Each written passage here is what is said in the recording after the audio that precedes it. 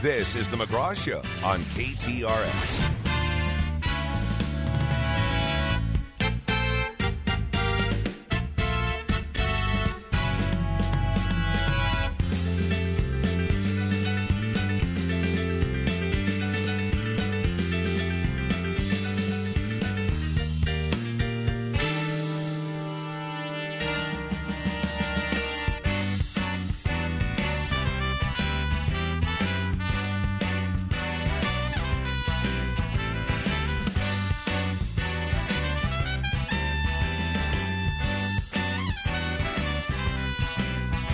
Willard is in the green room. We'll get to him in mere moments. Though, got a text message from a long-time friend the other day.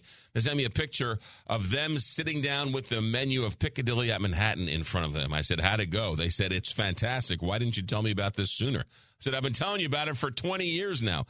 Piccadilly at Manhattan. It's in the Ellendale neighborhood. What are you doing for lunch today? Great place to go on a nice Wednesday afternoon. Piccadilly at Manhattan in the Ellendale neighborhood. Get to Highway 40, get to McCausland, go south on McCausland, cross over Manchester, cross over Arsenal. About a half a mile, there's a street called Piccadilly and there's a street called Manhattan. If you miss one, you can get the next one. Turn right on either one of those, and those things merge. Those two streets merge about a half a block, 2 blocks down the road, and you got Piccadilly at Manhattan right there. You'll never come across it by accident. Once you get there, sit in the back patio, sit in the front. They got space heaters when it's cold. They got flowers when it's nice. Always got great food. I've been there 20 years. I've had some bad company at Piccadilly at Manhattan, but I've never had a bad meal. Piccadilly at Manhattan. We'll see you there at Piccadilly.com. Greg Willard is a KTRS legal analyst, St. Louis University Law School professor, and one heck of a nice man. Good morning, Greg Willard. Good morning, McGraw. How are you? Good. You know, it's so funny. You and I don't know if you said it on the air or off the air, but you said at some point in this immunity conversation, you said that if presidents have immunity, Richard Nixon is not going to no longer need a pardon, and Bill Clinton can get his law license back. And that's exactly what the judges wrote about in this opinion. You are right, my friend. We had that conversation on the air several months ago, and the paradox of Mr. Trump's arguments was apparent to the two of us then, and it was laid bare yesterday, as you say, in the court's opinion, McGraw. Okay, so this was one of the court cases that's working its way through whether or not a president, not just Donald Trump, but any president, Joe Biden, Donald Trump, Nikki Haley, Gavin Newsom, George W. Bush, does a president have absolute immunity, meaning they can do anything they want, whenever they want, because they're president of the United States? And a judge or a 3-judge panel in D.C. unanimously said no. What did they say? Let me set the stage quickly, because I think it's important for at least our listeners this morning. Much of this is being missed on the cable news, but hopefully at the end of our conversation, our listeners will get it a little better. This arises out of the 4-count felony indictment against Mr. Trump in Washington, D.C., relating to what the grand jury found and indicted him on false claims and conspiracies relating to the lead up to the January 6th certification, and the grand jury found his attempts to fraudulently convince Vice President Pence to overturn the election results. President Trump, in the trial court, filed a motion to dismiss, and he asserted 3 bases for that. One is this notion of presidential immunity that you just mentioned. 2, he said, you should be a textualist and read the Constitution. And the Constitution says that a criminal conviction can take place after an impeachment conviction. Number 3, he said, I was acquitted in my impeachment trial, and therefore it would violate my constitutional rights against double jeopardy. So those were the 3 items. He lost all 3 before Judge Chutkan in the trial court. He appealed to the D.C. Circuit Court of Appeals in December, and they heard oral argument in early January, and they issued a 57-page unanimous opinion rejecting each of his claims. Let's take the presidential immunity claim first, McGraw, and we can circle back to impeachment and double jeopardy if we have time. A lot of our listeners may react almost viscerally and say, well, that's just ridiculous to think that a president should have absolute immunity. That would be wrong. It is not ridiculous. Because in the early 1980s, the United States Supreme Court ruled that presidents have absolute immunity from civil liability claims. So a citizen in Boise, Idaho, believed that her property was damaged because of something a president did. And she wants to sue him and get damages.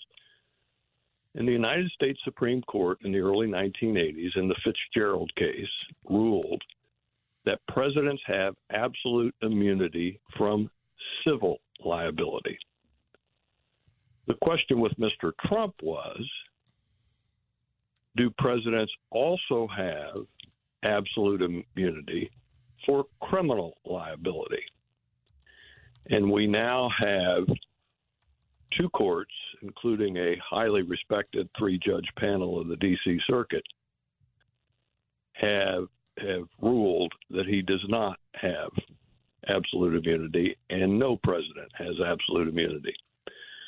So we'll see where it goes from here, McGraw, but if any of our listeners are interested in reading a profoundly well-written opinion, they don't have to agree or disagree with it, but a profoundly well-written law opinion, I would urge them to read the 57-page opinion. It is a remarkable work of legal scholarship and historical scholarship. What did the Supreme Court rule in the Clinton-Paula Jones case? That he could sit for a deposition? What was that? Where does that come into all this conversation? That question was whether a president could be sued for conduct in which he engaged before he became president. And the Supreme Court ruled that a sitting president can be sued for civil damages on account of conduct before he became the president. But the Supreme Court put up a whole bunch of yellow lights to caution any trial courts who would hear those cases in terms of the deference that they have to make to the president's schedule. That's different than the Fitzgerald case, which said he cannot be sued. A president cannot be sued for civil damages on account of acts he took while he was president, McGraw. So all 3 were rejected. It was a limited court, 3-judge panel. 2 were appointed by Biden. 1 was appointed by, I believe, George W. Bush. From what they're saying on TV, they say it was a very tight reading, a very tight opinion, and that there's not a lot of room for the Supreme Court to add anything to it, and the odds are that the Supreme Court will not take it up. Do you agree with that analysis? I do, McGraw. I think, as I mentioned a moment ago, it is a phenomenally well-written opinion, irrespective of where one comes out on the substantive issues. In addition, it it doesn't, shall we say, wax on philosophically about high and mighty legal principles and all. It's very pointed, very, very crisply written. So if President Trump, through his lawyers on Monday, files papers in the Supreme Court, they are going to have to ask the court, in addition to staying and halting the circuit court's opinion yesterday, they're going to have to convince the Supreme Court that it should take this case. In a year, the Supreme Court receives about 7,000 requests to hear cases. They get to decide which ones they hear. And in a typical year, they hear between 65 and 75. That's it. So just because former President Trump files papers with the Supreme Court and says, "Here's my case,"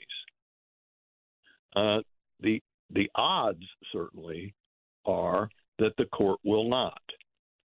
I think there are a lot of reasons, both constitutional reasons, practical reasons, and dare I say political reasons in this campaign year, that the Supreme Court would not take up this case. And there's one more reason, McGraw, that I think a lot of people are missing. And it's this. Because President Trump was asserting immunity, and he lost that in the trial court,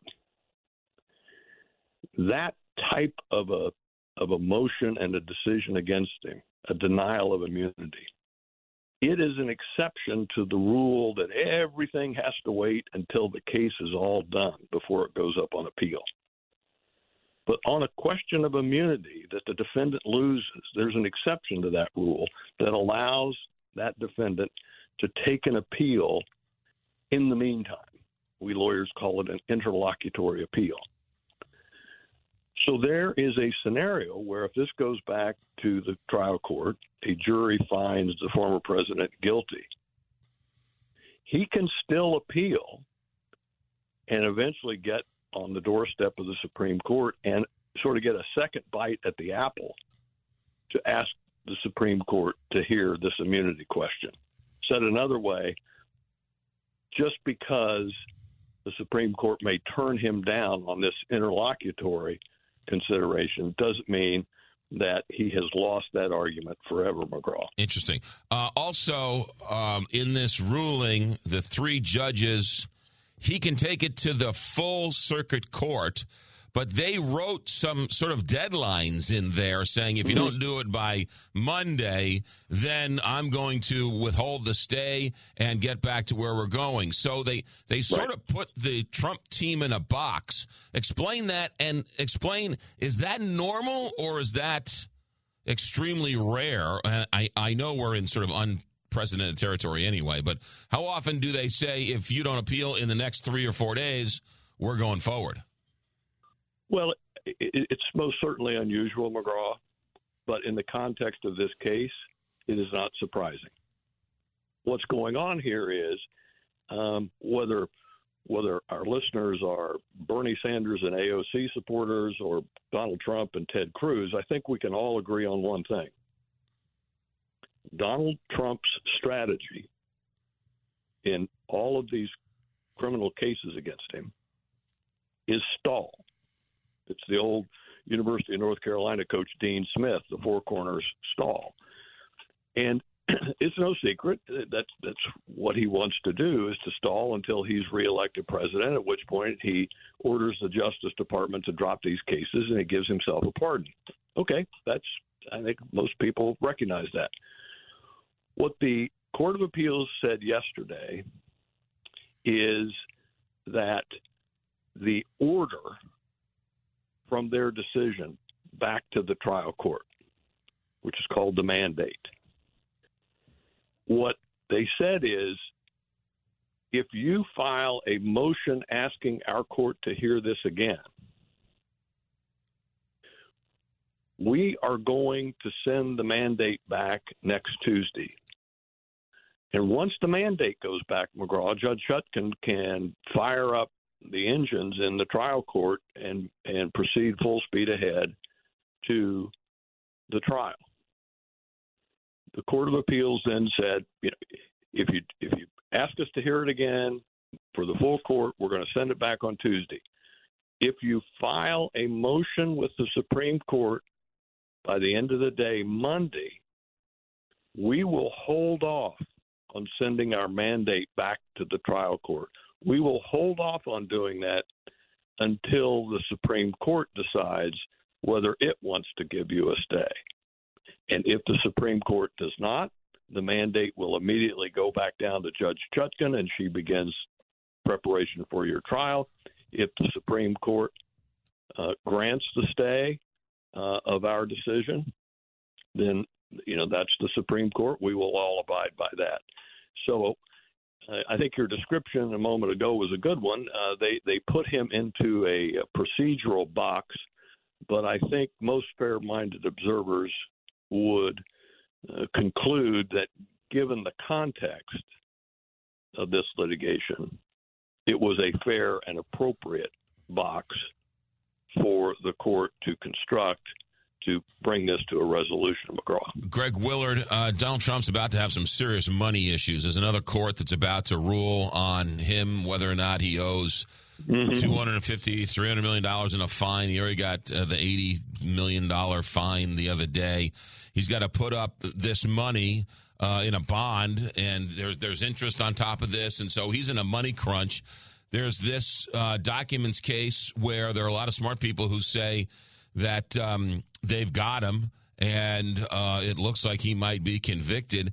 Is there an Eric Greitens solution? Could he go to these guys and say, I'll step down and not run if you drop all these cases? Is that possible?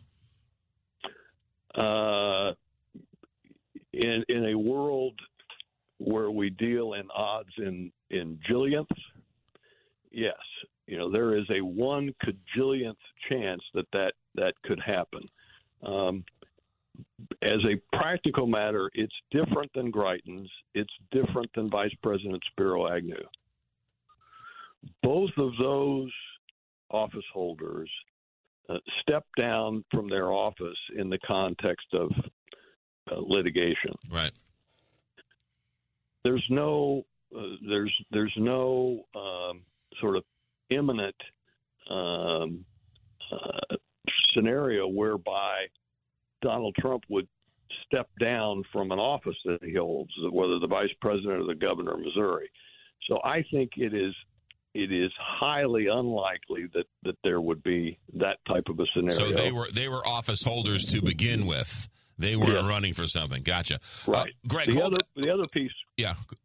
You know what, the Greg? Other piece, quick. Greg, hold on. Hold that other piece. Okay. I also want to ask you about tomorrow's Supreme Court case with Donald Trump. Hold that thought. Greg Willard with us here for a couple more minutes. Couple of text messages.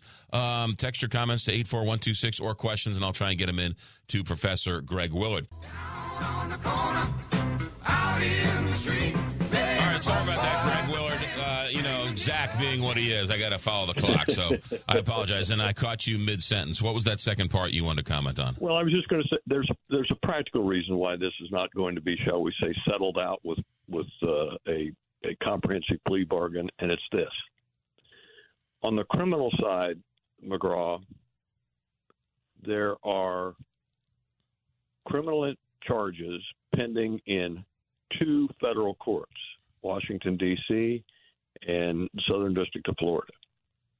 There are criminal charges pending in 2 states, New York and Georgia.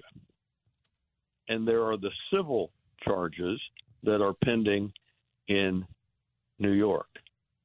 So the prospect that somehow everybody involved in all of that criminal and civil litigation is going to get around the campfire and sing Kumbaya and enter into a comprehensive settlement with President Trump. That's why I said in the earlier segment, it's 1 cajillionth of a chance that could happen. It is just it's not I think practical in prospect, and I think most assuredly it's not legally in prospect, McGraw. These cases are going to go to trial. Yeah. The other thing about this, and I'll use me as an example, and I don't know where the voter comes in with all of this, not the partisan Trumper or the partisan person who loves Biden who hates Trump and vice versa, but the voter, the independent voter who's trying to make up their mind on who to vote for. Shouldn't that voter have the information so they can make an informed decision?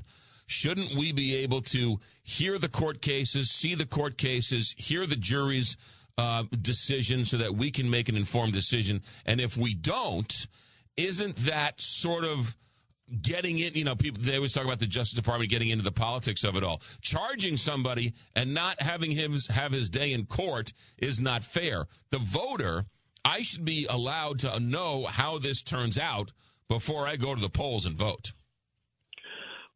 You make a terrific argument, I don't take sides on the air. I'm not going to take sides this morning, but I will suggest to you that there are those who would say, no, McGraw, it's not necessary for that to happen.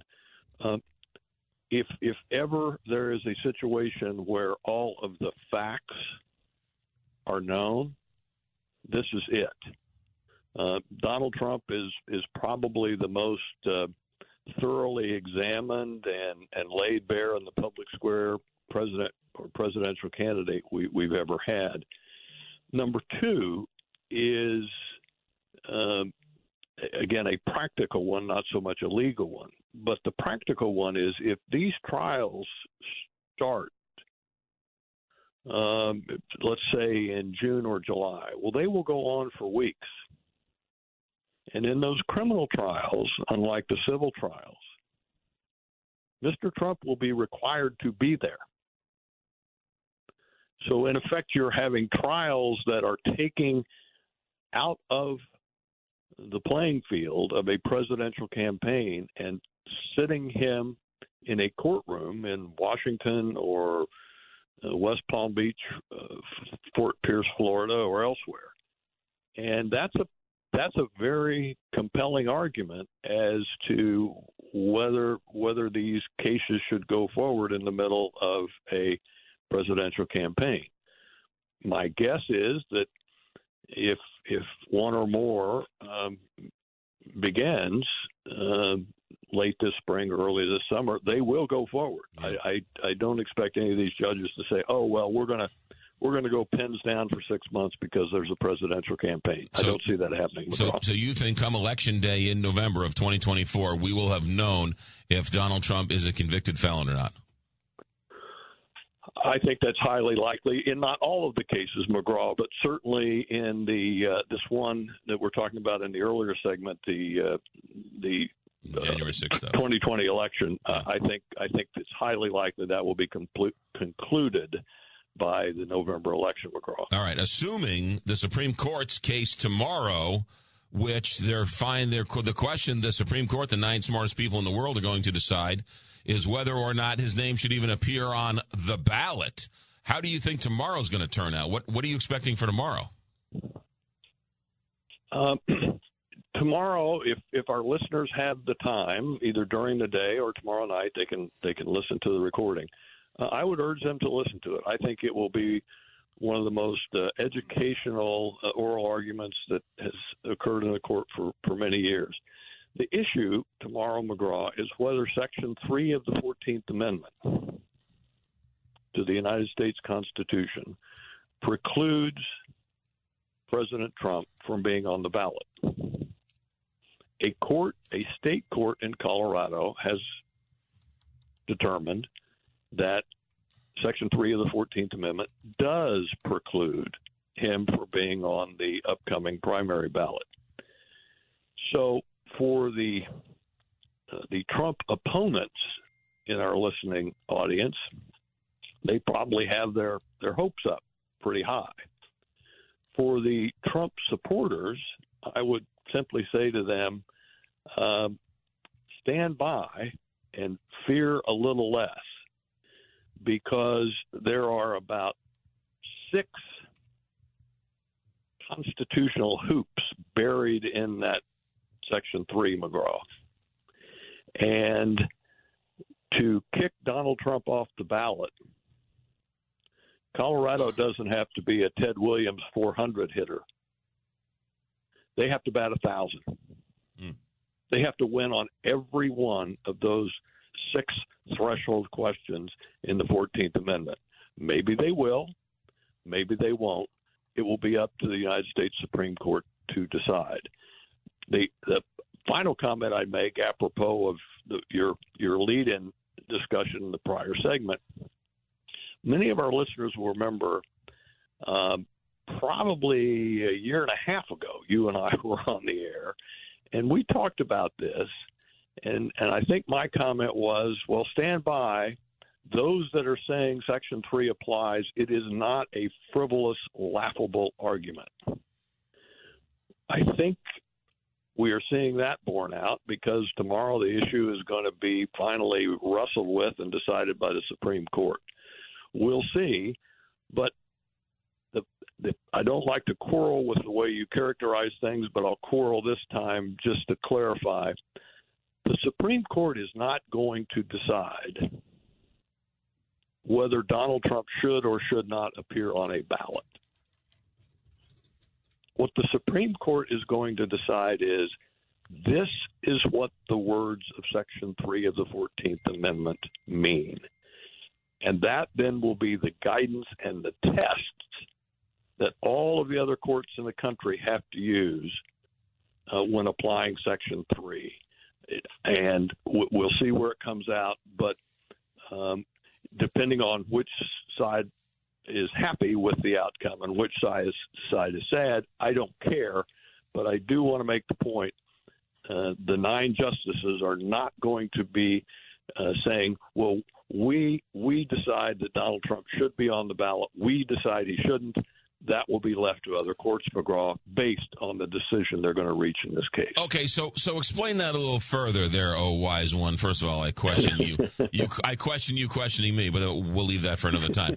What are they? Are they going to rule that January 6th is considered an insurrection? What he did in January 6th is an insurrection? Are they going to say if he, sold secrets to the enemy? How much minutia are they going to get into? They will get into all of the legal minutia of Section 3 and what that means and what the tests are and to whom it applies. One of those 6 questions that I mentioned a moment ago, McGraw, that Colorado has to go 6 for 6 in the batting cage, one of those questions is whether Section 3 even applies to a presidential candidate. And then this whole notion of insurrection or giving comfort to insurrectionists. And I think the court will explain and define what those terms mean. But the Supreme Court doesn't decide factual issues, McGraw. Juries decide factual issues. The Supreme Court does not. It will interpret Section 3 of the 14th Amendment. And then based on that interpretation, as I say, all of the other courts in the United States will be duty-bound to follow it. It may be that they interpret it in a way, as I say, that is absolutely game, set, match. Donald Trump is not subject to Section 3 because it doesn't apply to presidents. Okay, that's a legal determination they've made. And so that's why we'll have to wait to see how they parse through that 1868 amendment and its language to see what it means to then allow the facts to be applied as it may be necessary by other courts, McGraw. So what you're saying, originalists who believe in the original text as is might be hedging their bets a little bit? Well, yes and no. Yes, it's sort of a full service Section 3 in that there's a little bit in there for everybody. The originalist and the textualist, and on the one hand, and the living constitutionalist on the other. You can read Section 3 all day, McGraw, and you don't see in there the word president. It's not there. They talk about representatives and senators and other office holders, but you never see the word president in there.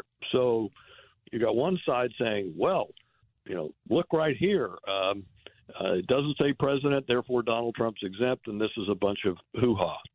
And then you have people who very often kind of go the other way in interpreting the Constitution, and they say, well, this is what the good folks meant in 1868. Well, but hold on. I don't see AK-47s in the Second Amendment, right? But my right to bear arms shall not be infringed. Well, it doesn't say anything about an AK-47, but that's incorporated in this. And when it says, no person shall be senator or representative of Congress or elector of president and vice president or hold any office, civil or military, of the United States or under any state who, having previously taken an oath as a member of Congress or as an officer of the United States or as a member of any state legislature or an executive or judicial officer of any state to support the Constitution of the United States shall have engaged in insurrection or rebellion against the same. I don't know. Right. That's okay. It doesn't say president, but I find it hard-pressed that when they said right to keep and bear arms, they meant except AK-47s. Right, but what I think a justice of the Supreme Court would say is, good point, McGraw, but well, you're wrong. That word right to bear arms, what does that mean? We don't have a glossary of terms. What does that term mean? We have to interpret it. On the other hand, we can read Section 3, a justice might say, and McGraw, it doesn't say that it applies to a presidential candidate. But no, it says it I get that. But no matter what the Supreme Court comes back with, can't Colorado say clearly if they define what this section means, then clearly Colorado can come back and say, well, clearly that means he can't be on the ballot. But Oklahoma can come back and say, well, clearly that means he can be on the ballot. So they're going to have to write it in a way that is defined to whether or not he can or can't be on the ballot.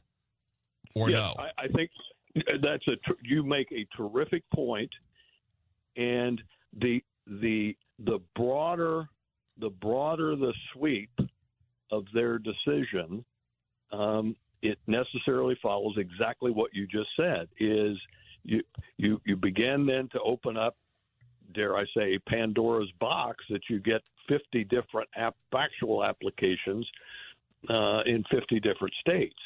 And so that's why it's going to be so critically important that the Supreme Court write their decision in this case similar, dare I say, to how the three judges wrote their decision yesterday in his absolute immunity appeal, because this is going to be a foundational decision that they make, McGraw, and lower courts are going to have to apply it. Quickly, one other point to keep in mind. The federal government does not run presidential elections. Right. The state governments do, and it's because of that fact, which is embedded in the Constitution, because of that fact, it gives rise to the Oklahoma-Colorado court scenario that you just so appropriately mentioned. That is why we would have to deal, potentially, depending on how they rule, we would potentially have to deal with 50 dueling views of application of Section 3, McGraw. And then depending on when they rule, let's say they rule in August or September, right? I mean, we're already in the middle of the campaign. Then his name can't appear on a ballot? Again, I'd like to know that before his name appears on the ballot. Well, as we say up in the country, that ain't happening. They will rule. If I were a betting man, which I am, I would bet by no later than the end of March, we will have the decision, McGraw. I mean, keep in mind, the Supreme Court has been working on this decision for weeks. They don't just suddenly start to work after oral argument. So I think we can take some comfort in the fact that the court has been hard at work and their clerks on this decision for quite some time. Oral argument will help them finalize their views. They will take a vote this Friday in their conference as to what the decision is and then who will be assigned to write the opinion.